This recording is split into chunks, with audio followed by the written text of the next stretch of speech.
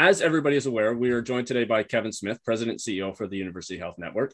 I'm Matthew Hart, CEO for Longwinds. First time I met Kevin was back in his Hamilton days, and right after my initial introduction, I became a fan, and to this day, I continue to follow his career and watch with interest. I'm excited that he's joining us today. So please join me in welcoming Dr. Kevin Smith. Kevin, the show is yours. Thanks, Matthew. Pleasure to be here with you all today, and look forward to chatting with you, sharing our experience, particularly coming out of 2 years plus of COVID.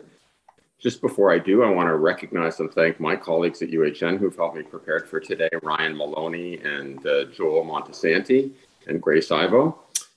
Thanks to my colleagues for that. And as we get started, in addition to your sponsors today, I want to also thank all of the folks who are on this call. All of you have been working really hard during one of healthcare's most challenging times, and gratitude abundant to you all. I think we've never seen the system be more like a system, and so really want to say thank you. Have often heard in the political realm, never let a good crisis go to waste. So while I want to talk about some of the really challenging parts of the last 2 years, I also want to talk about some of the things we learned about our own resiliency and opportunities for improving the healthcare system. So this is the obligatory brag about UHN slide, and I won't do that today, but it's an amazing place, as all of you know. It's really done well. When somebody like Newsweek says you're one of the top 4 hospitals in the world, the criteria are perfect. And when Newsweek will say we're not the top 4 hospital in the world, the criteria are deeply flawed. But suffice to say, we're very lucky to be among an elite group of hospitals, as are our Tassin partners.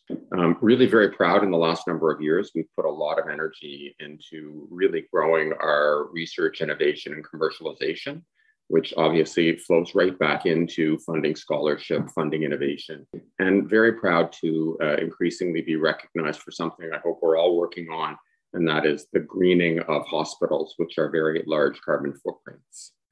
So looking back, in preparing for this after Matthew chatted with me, I was thinking a bit about what did we feel in those first days?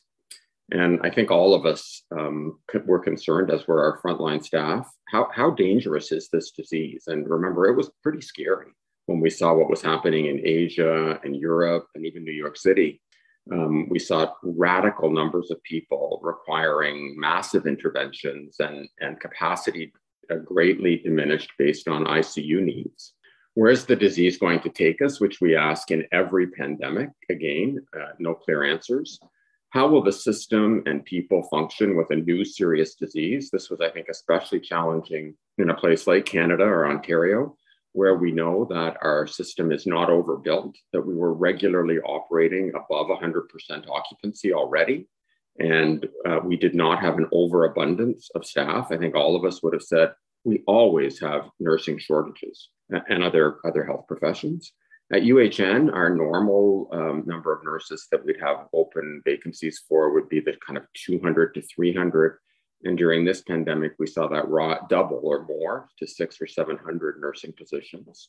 And how do we support both our system and society around us? And so many were looking to healthcare as what are the answers? What should we do? We'd like some certainty. I want to go back to that piece because I know we operated about 60 open forums during the last year alone, last 2 years rather, around COVID with our staff, the 30,000 people who make up the Team UHN. And it was really pretty remarkable. All of us wanted much more certainty than any of us could have. And, thinking back to those early days, thinking about, do we need a mask? No, we don't need masks. Do we need N95s? No, N95s were overkill. I think at the end of the day, this was much more about a supply chain challenge. So if we gave everyone who might want N95 masks, as an example, we simply wouldn't have had enough N95 masks for those who might have to do aerosolizing procedures. And again, what we knew in the science at that time was very different than what we know now. People on our open forums were expecting answers in real time. And I think one of our greatest confusions was science changed. advice changed. Medical officers of health changed positions. Again, at a time when people feeling out of control really wanted certainty. There was also, I think, confusion over the rules and who makes the rules. And, always thinking a little bit about if one of us, any of you from the great organizations you're with, made a decision to go farther than the standard recommended by the medical officers of health or the province you're in or the government of Canada, you name it, were you basically setting a new floor? And there was great concern about one of us, particularly large players, in a sense, really setting public policy without government moving along. I know it didn't feel this way at the time, and it's terribly un-Canadian to say this, but truly, everyone did the very best they could with what they had. And I think when we look at the data, as struggling as it's been, we've done very well in Canada. When we look at the deaths, notwithstanding the tragic consequences we saw in round one of long-term care, but Canada and Ontario have fared very, very well during this pandemic. Of course, we'd like to have fared better. A few observations for me. One, I was really, really impressed at the political and public service level. In the early waves, there was no politics in my experience. And because of the role UHN played, certainly not because of me per se, but I had the good fortune to talk to senior decision makers at every level of government. And consistently, the question I got from Mayor Tory, Premier Ford, Minister and Deputy Premier Elliott, and the Prime Minister and the Deputy Prime Minister was, what do you need? What can we do? What do you need us to move out of the way? And I don't think I've ever seen the system move so well, so apolitically, and so cohesively. Did we have perfect answers? No. Were there disagreements among people within the various levels of the public service and political parties? Absolutely. But when I compare that to jurisdictions around the world, again, really exceptional collaboration, incredibly dedicated staff at every level. So from our partners in Ontario, at Ontario Health and the Ministry, to our partners across the care system, home care, long-term care, you name it. And of course, the real frustration was in the early days, the supply chain that we just did not have access to. And interestingly, for a very advanced healthcare system, it wasn't, we did worry and struggle and have a lot of angst about things like ventilators and critical care equipment, but did really well with that. A shout out in Ontario to Andrew Baker, who was our commander on that. But it came down to pretty simple stuff: masks, gowns, gloves, clearly opportunities for fairly simple manufacturing. Again, I want to just shout out to, this is an example of my colleagues at UHN, but this happens across the system. And thank you to all of you. So many of you took part in this. Wave one in Ontario was all about long-term care, and I think it was across Canada. In retrospect, it was around the world, but others did not see the data as well revealed as we did. We've seen in New York that the data that was once suppressed or perhaps not pushed out as aggressively as ours, very similar challenges for frail, vulnerable, immunocompromised people. But, remarkable response from our colleagues across all our organizations who said, I want to help. And in our assessment, there was only two ways to help. We bring those patients to our institutions, which we know from science is a bad idea. Changing the location, changing the care provision, changing the physical environment really contributes to negative outcomes for frail elderly people. And unless they were acutely ill, then we should be able to manage them there. But remember, long-term care had as low as 20% of staff showing up. They were scared, they were sick, they had precarious work. And I want to come back to that whole, the economics of pandemics and marginalized populations. But I think this was really a moment where we saw true systemness emerge. We'll go where you need us.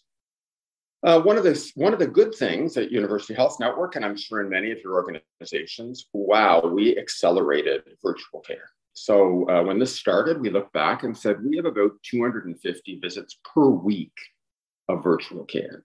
And at this point in time, we went to 10,000 visits. Our challenge now is not to go back to 250 a week. We also saw, because of the worry about attending emergency rooms, as well as the capacity issue around primary care being quite unavailable. Our colleagues in the Emerge and our technology partners at UHN ended up standing up a virtual emergency department, as did our partners at Unity Health and Sunnybrook and SickKids. And interestingly, 75% of the people our colleagues in the virtual emergency department saw didn't need to come to hospital. And I hope we don't lose either of these. A good crisis shouldn't be wasted for virtual care overall and for virtual emergency care, when we know that up to 3/4 of the people can be well served at home. My colleague Sharan Isaac did an absolutely spectacular job, along with Phil Anthony from Michael Garron Hospital and a whole team of people across COVID care and working with Team Vaccine across all of Toronto. And the collaboration amongst our system was just amazing. I think to COVID, if we thought about IMS tables for critical care, where we moved 2,000 people around the province virtually seamlessly. Now, I don't want to suggest that wasn't incredibly stressful for families and for patients. And I know how scary it was to say, we're going to take your sick loved one and move them very far away from you. Even though the hospitals were closed to visitors, it makes patients feel differently. And listening to our patients through this was something that I think we want to go back and say we could have done better at that and need to do better at that in future emergencies. The other piece, one of the great features of University Health Network is we're the only hospital in Canada that has embedded within its structure a health professional school, the Michener Institute for Education. And a shout out to all of my colleagues at Michener, especially Maria Tassoni and her whole team, Brian Hodges, around really standing up some amazing online learning. And whether that was for physicians who had not for a long time worked in critical care to get some briefing to go and be an extender, for resident aid support workers in long-term care, which we know was dramatic. Again, really good education, which eventually became available around the world and was taken up by literally tens of thousands of people. And last but certainly not least, we saw dramatically improved integrated care pathways and digital orders that really allowed us to say this is the standard of care at our most challenging of times. What did we see in later waves? Again, looking at the good news first, and then the most challenging news that shouldn't be a surprise to us throughout human history. The highest risk groups, those most marginalized, are the most disadvantaged in pandemics and frankly with health in general. But what we saw that was incredible, the incredible collaboration, people coming together to make vaccines occur. I hope, again, not to waste the crisis, what are some of the other intractable problems in healthcare that if we brought the whole system together in the way we did around Team Vaccine, we could actually try and solve? And I believe there are many. The inspiring generosity, both of our teams to each other, across our organizations and institutions, unbelievable philanthropy, the generosity of our communities, and of course, the immense challenge. This was a pandemic of challenge on health human resources, especially in the latter three waves, the sixth of which we're in now. Obviously, none of us should leave this. If you go back through human history, this is a point proved over and over and over again, to the Middle Ages to today. People with the least, be it economic deprivation, food insecurity, always housing insecurity, precarious work situations, they suffered most during this disease. And again, throughout human history, that's been our human experience. And obviously that calls us back to population health and social medicine, which I think all of us are more committed than ever to addressing.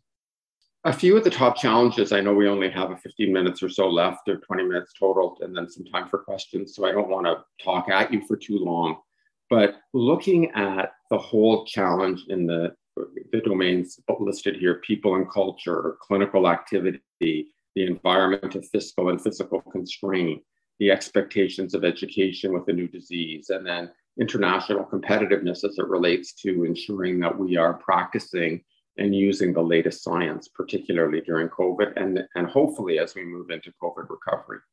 But burnout, wellness, resiliency, our biggest challenge. So we all hear of the great resignation. Fortunately, I believe, according to HOOP in Ontario and other pension plans across the country, we have not yet seen significantly different numbers in retirement. That doesn't mean we won't. We have seen significantly different demands, expectations on mental health supports. And clearly we need to really think about the resiliency and recovery of healthcare workers.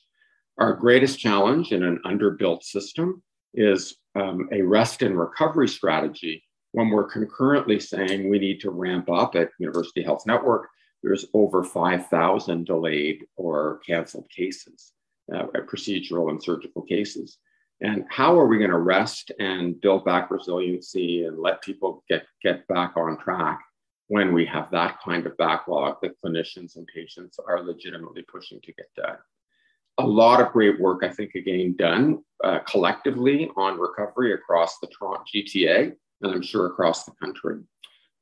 Fiscal constraints, not necessarily related to COVID, where I want to compliment government again. They made sure we had the funding resources we needed. But as you all know, having money available when there's no one to hire or no one who's done this work is a little bit of folly. A bed without staff is simply a bed. And so clearly we have to think about, with no change in the immediate supply of healthcare providers, who's going to do that work? And again, silver lining in this one may be it's an opportunity for us in places like Michener, the college system, the university system, and hospital-based training programs to really look at the whole concept of extenders, as many countries around the world have. And again, allowing our colleagues, our key colleagues in nursing particularly, but also in the allied therapies, to really do what only they can do, because we are so under-resourced in people and we really need to protect their quality of work life. So I believe that the environment will open the door to investments in education and an opportunity to look at the kind of flow and care. I also hope for our most precarious workers in healthcare, mostly PSWs, who, again, I want to recognize really kept the system afloat. So our PSW colleagues, be it in long-term care, home care, or acute care, really kept the system afloat. And over and over again, we've heard in the PSW population, precarious work, not easily scheduled work, not predictable hours, not a great living, not a great wage, poor benefit programs in many occasions. I hope one of the great tragedies of this in long-term care really allows us to come back and create a true care path for our PSW colleagues that includes micro-credentialing and includes the opportunity to create literally a much better job horizon. So if you start as a PSW and you're exemplary at that, where might you wish to go? And in my mind, that needs to include those kind of extender categories that may end up being what I'll call surgical technologist, working in the community for earlier discharge, so we can actually catch up on those massive numbers of surgeries and procedures that have been delayed. I'm going to just run through 3 or 4 quick articles, since I think we're an academic health science center. We always want to go to the literature. And here's the good news. Common sense, lived experience, and good research have regressed entirely to the same outcomes, that people have really the research and the observations of frontline workers are very well in sight. Clearly, we always say this one harder to do than not, but preparing for unexpected increases.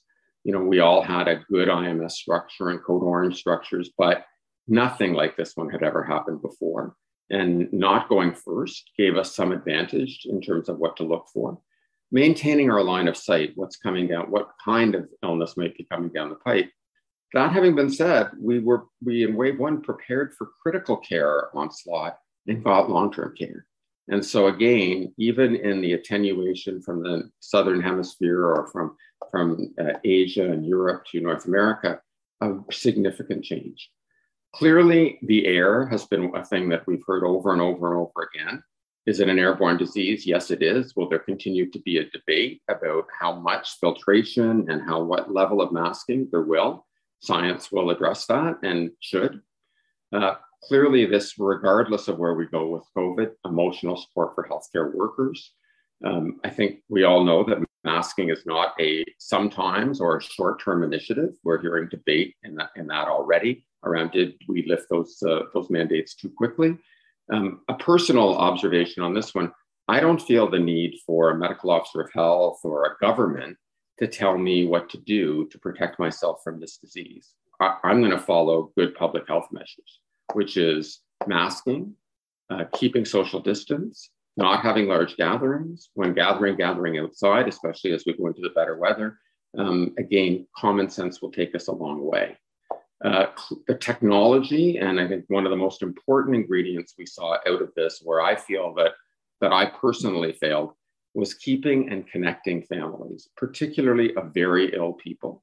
And, we did our best to get family members in for end-of-life care or for really sick people. But it was such a scary time. I know we disappointed in long-term care and in acute care, the families who felt completely cut off. And we all know stories of frail, vulnerable, elderly people who really lost, the will to live because their socialization with their beloved family members or friends was eradicated. It got better, but I think if we're again going to look at this one, we really need to go back and say, in times like these, how do we ensure connection and connectedness can be maintained? The other pause on this one that I hope you will all advocate for. I'm a little embarrassed and frankly disappointed that we've seen a very thoughtful report put forward by the 3-person panel on long-term care.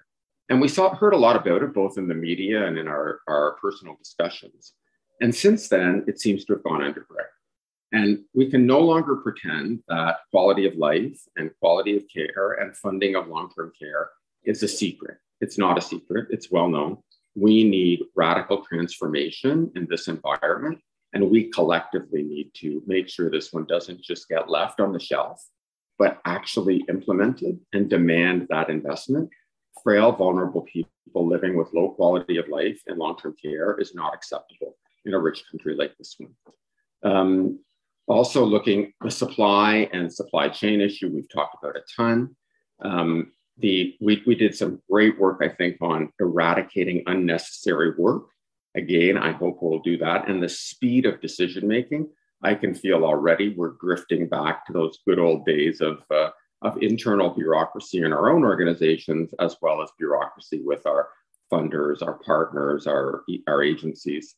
And we really need to say, how could we do that so quickly in COVID and so slowly now? And again, the most important issue to me, again, for us to recall is racial and ethnic disparity. We all saw this week in the media that the variation in the private school system receiving rapid tests versus the broader ethnic communities, particularly in underprivileged areas. Another example of where population health was not implemented. And again, if you only take one thing out of today's discussion, go back and look at those who have been deprived, they're consistently deprived, and how will we address that? Again, I won't dwell on this one, but hardware and software issues, a great study out of Quebec, really looking, I think, at two things on the quote unquote software, governance and trust. And at the end of the day, trust, including trust of our colleagues within our own organization, particularly when we couldn't give them the answers we'd hoped. And I'll leave you to have a look at the other important findings of this study. Next one, a study, I believe, from the Boston Consulting Group. I don't think you're going to, again, great to see the consistency, opportunities for digital care, opportunities for care modeling and resource distribution, looking at patients and outcome. And I would say overall, elimination of low value added work. Again, opportunities for governance and policy reform and data and analytics. We saw over and over and over again the benefit that offered us, be that moving people around the system, be that looking at our supply chain, be that looking at who is most ill in our ICUs over and over. Just give you an example where we didn't do so well at UHN, perhaps many of you did well. Our antiquated human resource information system really made some of the stuff, particularly in getting our employees vaccinated and being able to follow them individually, less than adequate. And one of the learnings or opportunities for me out of this is working with government to recognize that cyber infrastructure and physical infrastructure are one and the same. We can no longer pretend that cyber infrastructure isn't just as relevant, or perhaps more in some cases, as our physical infrastructure in healthcare facilities. From my old home and haunt, McMaster, some great work done at the McMaster Health Forum. Again, very consistent literature, all regressing to the same messages: protecting the vulnerable, ensuring patients and families are at the table and we're addressing their concerns, understanding the value and limits of digital care, looking at centralized leadership. This was an IMS environment. How do you make, in what is normally a very egalitarian system around decision-making and leadership, and often very centralized on individual institutions, it was hard for us to get to know we're going to make a decision that's for the better of the many as it relates to institutional care. Facilitating integrated care, I think some really good work on this one at McMaster, requiring activities at multiple levels, at funder levels, particularly at the frontline level, at the level of the new care team that's been forming. And then, of course, looking at the incentive structure that allows us to do these things and not punish, but reward people for innovation. Recently, Robin Doolittle, in my opinion, put a very thoughtful article and interviewed a lot of people. And again, I think her work really kicked the door open for us to say, well, what could we do? What can we learn? This was a tweet that I sent out, but many, many, many people sent out very similar things. And I won't go through all 12, but just reinforce a number of themes in this: incentive alignment. You know, what we have the system we incent. We all believe we could get better value for the massive investment that we make in healthcare across Canada. The opportunity for universal access and private capital can coexist without compromising the Canada Health Act. The profound opportunity for scope of practice reviews and extenders can actually be reconciled. It's essential to be, or we're simply going to burn out those at the higher levels of care. We really do need to have integrated fund holders if we're going to offer integrated care. And that includes significant and consistent clinical leadership across the care experience. No question about it, we are at a mental health and burnout crisis levels. I'm always intrigued when I read, we need more money here, and we need more money there, and we need more money in every other sector. And often positioned as at the expense of, or rather than, somewhere else. And what this proved to me, we need investment, smart investment. That doesn't mean there can't be concurrent savings, but we need smart primary care. We need smart investment in long-term care. We need smart investment in hospital capacity. We need smart investment in home care. We really need to re-examine, using a kind of choosing wisely lens, what is high value care and how can we eradicate low value care that may check the box on us getting paid, but isn't what our patients need and doesn't allow us to work to scope of practice. I think few of us believe that digital health, AI, big data is a profound enabler of the future. We clearly need profound and sustained action on elder care, and I hope each of you will be an advocate for that. And no one went to work every day during this pandemic to do anything but try to offer a great experience. It was stressful. We didn't hit the mark every time. That would be the norm across the world, not unique to Canada. So thanks to Robin for putting out this great article. I think one of the things that most impressed me, I hope it impressed you, was how quickly we can change, right? So a place like University Health Network, I thought, wow, gearing down when we said we're going to virtually stop activity, elective activity. I thought it would be a very slow grind, year by year, from 6th to 5th to 4th to 3rd. We literally turned off UHN overnight. And I want to thank all of my colleagues in management and the front line and direct clinical care, our physician leaders and frontline physicians. So we can do these things quickly. Clearly, we have to look at HHR. We've talked about that. And we really do have to look at how we can't wait 5 years to train a nurse with exemplary critical care skills or people who could do advanced things like ACLS or ECMO. A little bit of disappointment for me, and again, no one's fault, totally understandable based on the structure we have.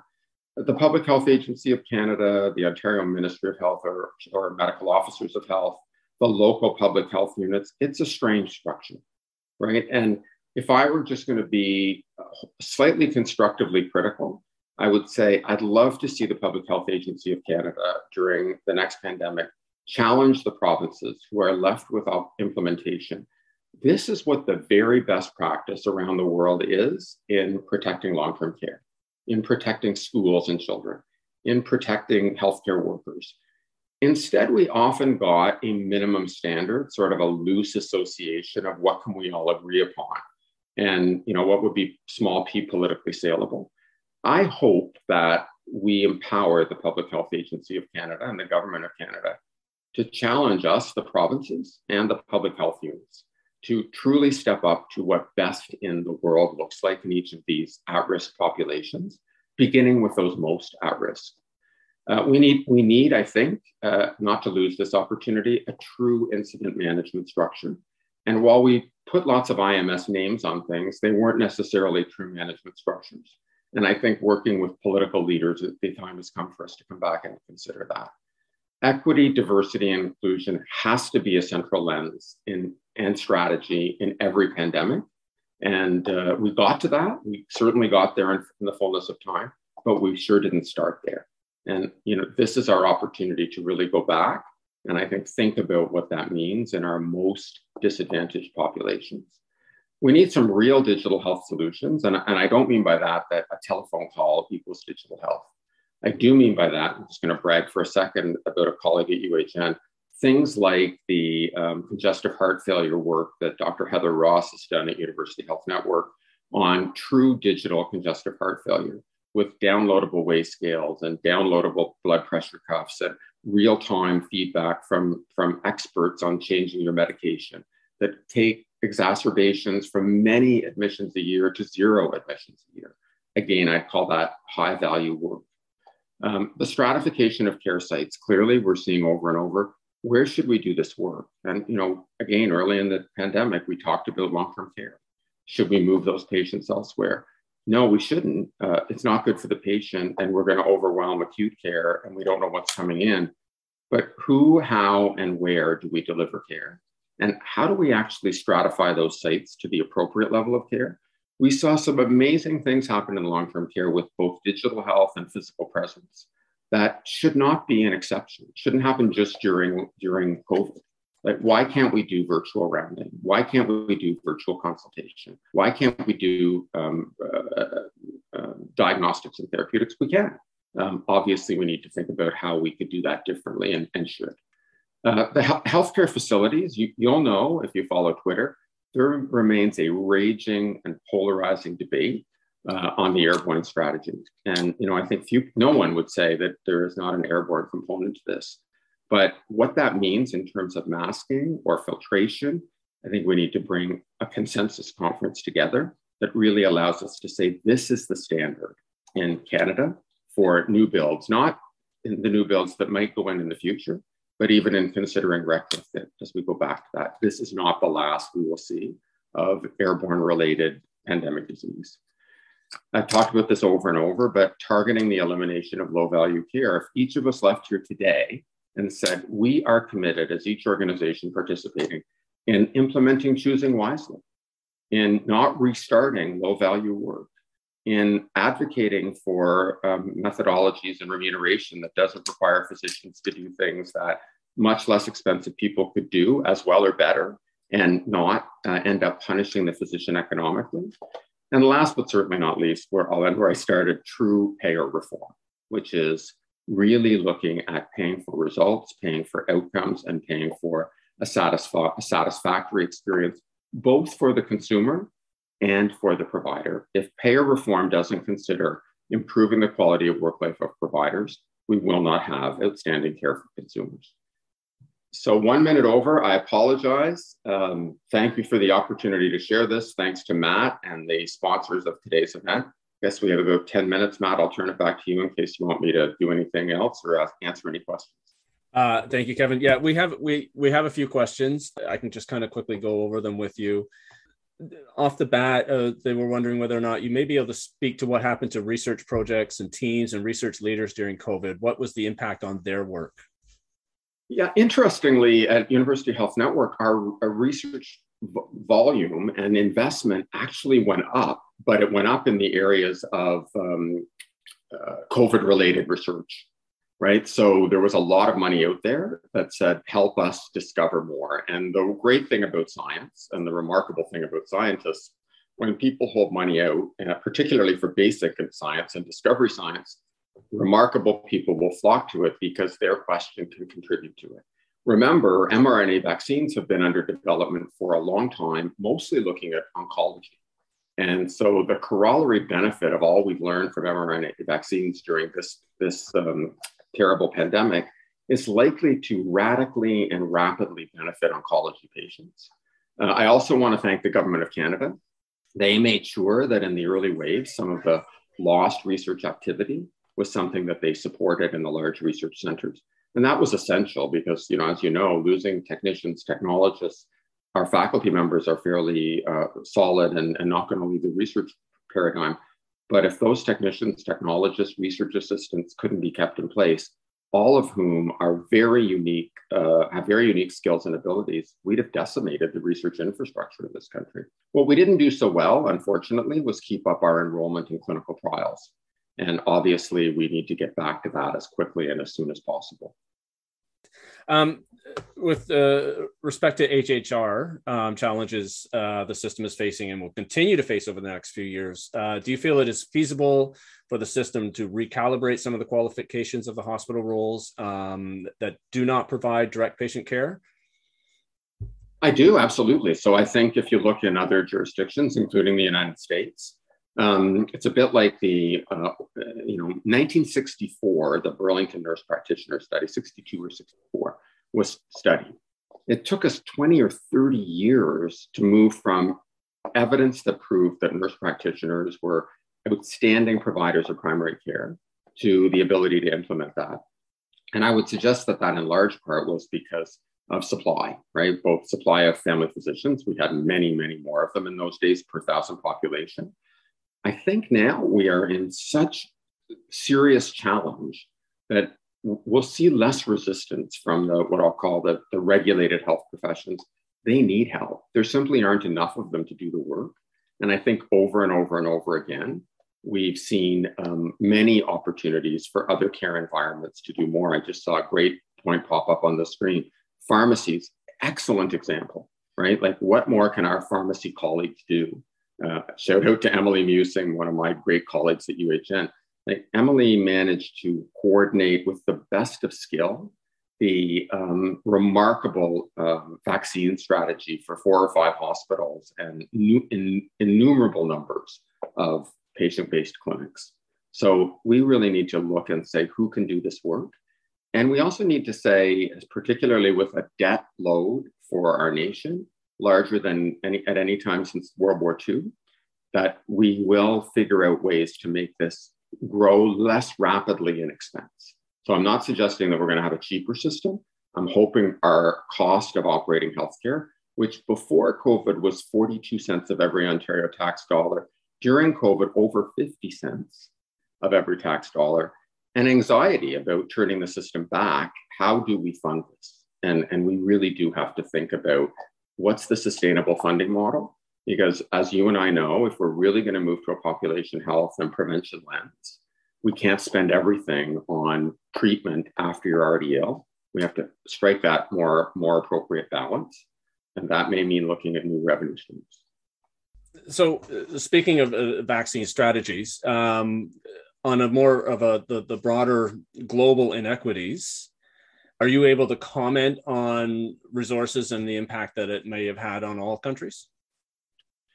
Absolutely. You know what I think, sadly, human nature goes to in a very frightening time with a very frightening disease. get me protected, and then we can think about equity for other people. I think that is human nature, unfortunately. We've seen that throughout human history.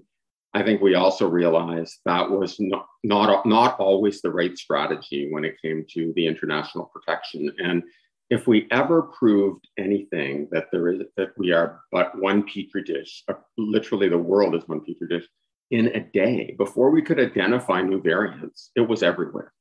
So clearly, vaccinating the world, or whatever the intervention, looking around the world, has to be a strategy that we increasingly embrace.